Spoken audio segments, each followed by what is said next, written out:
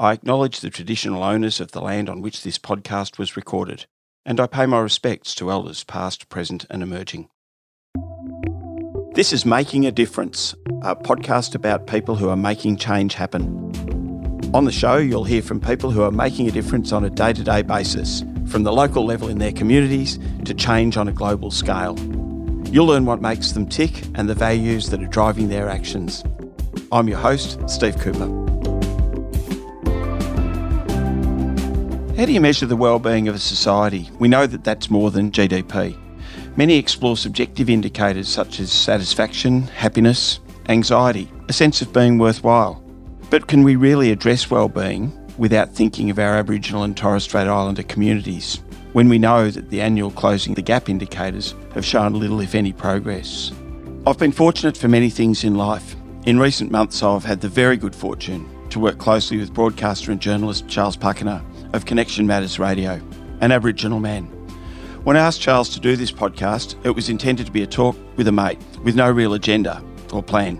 So this is my yarn with the very thoughtful and decent Charles Pakana, which covers some broad and heartfelt territory. A significant indicator of the well-being of our nation relates to the treatment and well-being of our Indigenous, and the Bridging of the Gap report is not pleasant reading. So, thought I should talk to my workmate, Charles Pakana, to get his take on things. I don't see that there's a problem at all that we talk about these things. It's reality that in this country we've hidden so much from the truth over the years, especially the truth and the treatment of the Aboriginal and Torres Strait Islander people over the past 230 years. As far as I'm concerned, gloves are off. Let's just put the topics on the table and yarn about them, mate. And Charles, you know I'm always happy to yarn with you, and in that sense it was really an opportunity to have a yarn with a mate. But there's also an issue that I shouldn't be taking, presumably, your view as the views of all the Indigenous. That's absolutely correct. It's a bit of a bone of contention within our community is that quite often non-Aboriginal people, authorities and organisations will go to an Aboriginal or Torres Strait Islander people and ask for advice and assume that that advice is valid right across the entire country. What they haven't taken into account is the fact that there are numerous nations, an enormous number of nations, Aboriginal and Torres Strait Islander nations right across this country. There are any number of laws, that's LORES, cultural mores and other influences that make one person's opinion totally different to an opinion or cultural correctness in another part of the country or the state or even in a city. So one Aboriginal and Torres Strait Islander person cannot, I believe, speak the gospel for everyone.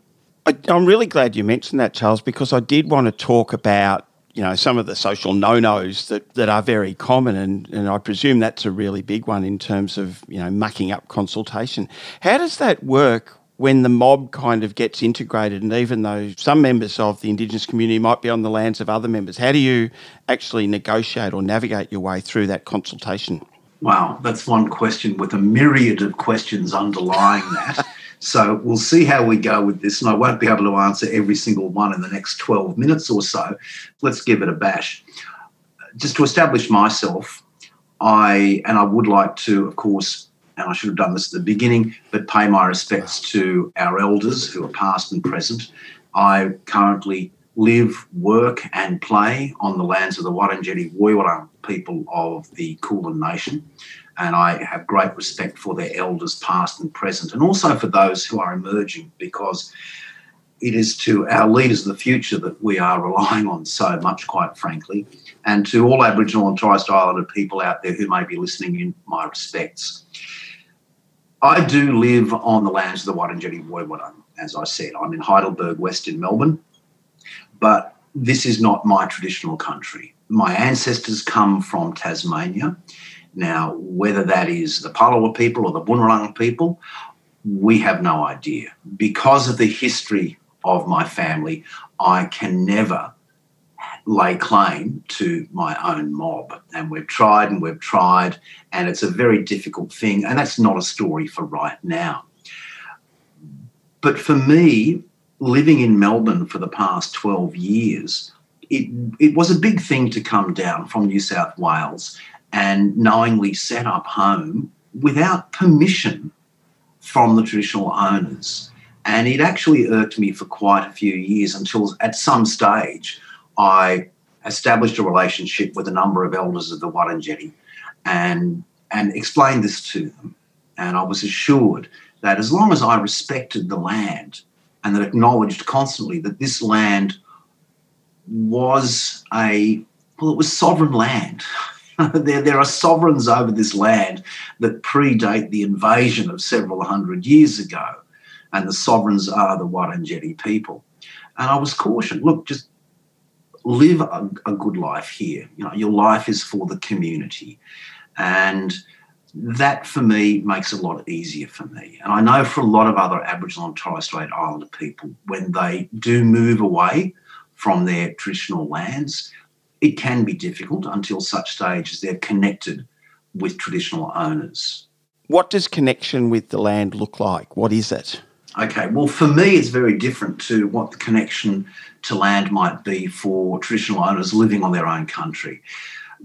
But for me, connection to country is, as I mentioned before, it's respect for community. And this is what was asked of me of the Wurundjeri elders to whom I spoke initially. And I'm very connected with my community. I work within my community. There is not, I believe, a day that goes by that I'm not communicating with other Aboriginal and Torres Strait Islander people who live within my community. And frankly, I can't think of one of them, and I'll probably upset one or two of my friends in this, who are traditional owners on this country. We are from all over the place. There were Wiradjuri, there are Yorta Yorta, there are Wadawurrung, they're from everywhere. And Noongar, of course, we've got Murris from South Australia. It's that community, that's my connection, and that grounds me. And I'm never more connected, I think, to myself than when I'm with this amazing hodgepodge of Aboriginal and Torres Strait Islander people that I call my community living on this country here. And that to me is my connection. That's where I learn so much of my culture.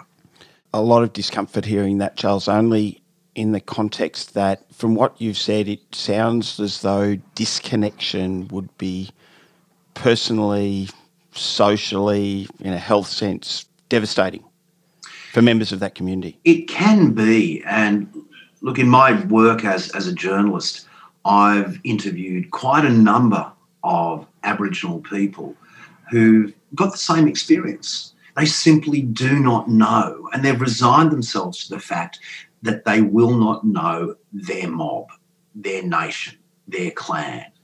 And it is initially devastating, there's no doubt about it, when that realisation hits, especially for people who try to live a life as an Aboriginal person. And please don't ask me what that means, not in this interview.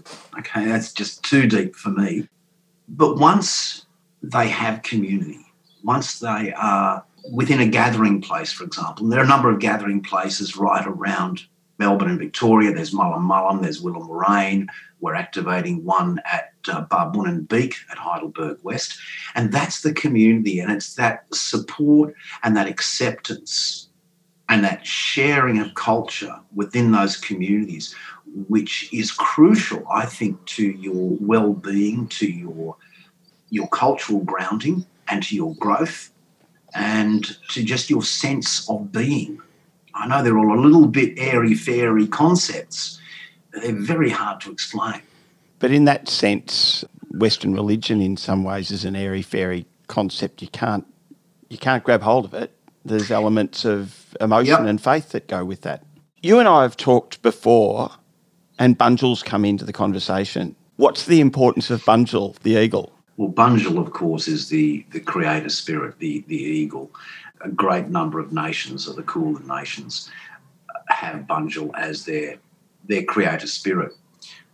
And it really came home to me one day when, probably only around about 12 months ago, when I met with my elder. Now, I'm 62, yet I have a cultural leader and elder who is also not a Wurundjeri Woiwurrung man. He is a Palawa man.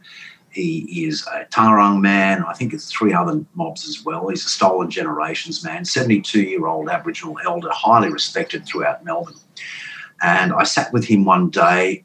He'd invited me over to go through a bit of a cleansing ceremony, so smoking. It was a very uplifting thing. And I sat with him and put to him a quandary in which I'd found myself, and that is that I was about to embark on a 10-year project, which I'm still working to achieve over the next few months and start that. But it would mean that I would be financially insecure, that I would not have a home, and that I would just be travelling constantly around Victoria. And I said, Uncle, I just don't know what to do. You know, I know it's the right thing. And he stood up and in his very gravelly voice, after grasping me by the shoulders and looking me square in the eyes, said, Charles, you've just got to trust in Bunjil and trust in the spirits. And I came home from that feeling quite elated, and I have no idea why. Maybe it was just that faith in me and the justification that I was looking for, and said to my non-Aboriginal mother, who was 89 at the time, well, Mum, this is what Uncle said I should do. And she just looked at me through her rheumy eyes and said quite calmly, well, if Uncle has said that, then that's what you must do. So when I think about Bunjil, it's that inherent faith that it gave to me through the words of my elder, that, I just need to trust in Bunjil and in the spirits, and it'll be okay. And quite frankly, even though the project has yet to get well and truly past that first important starting gate, the lead up to it has actually been quite right. So to me, who was brought up as a Christian boy, turned into agnostic and then to an atheist, it's going off in another tangent well and truly, and I'm constantly scanning the eyes for an eagle for Bunjil looking over me. So Bunjil's been empowering. We talked off air about how you mix making a quid with doing a social good, or doing the right thing by the mob. How do you manage that? What's important in terms of what you can do for the mob? I don't know if there's anything I can do for the mob. It's more a case of what I can do with the mob.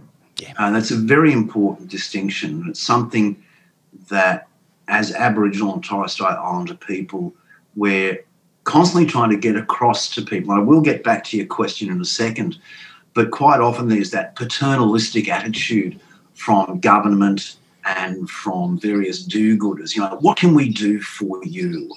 Well, you know what? Thanks very much, but how about stop being so paternalistic and patronising, and how about what can you do with us? A partnership. And that's the way I see it.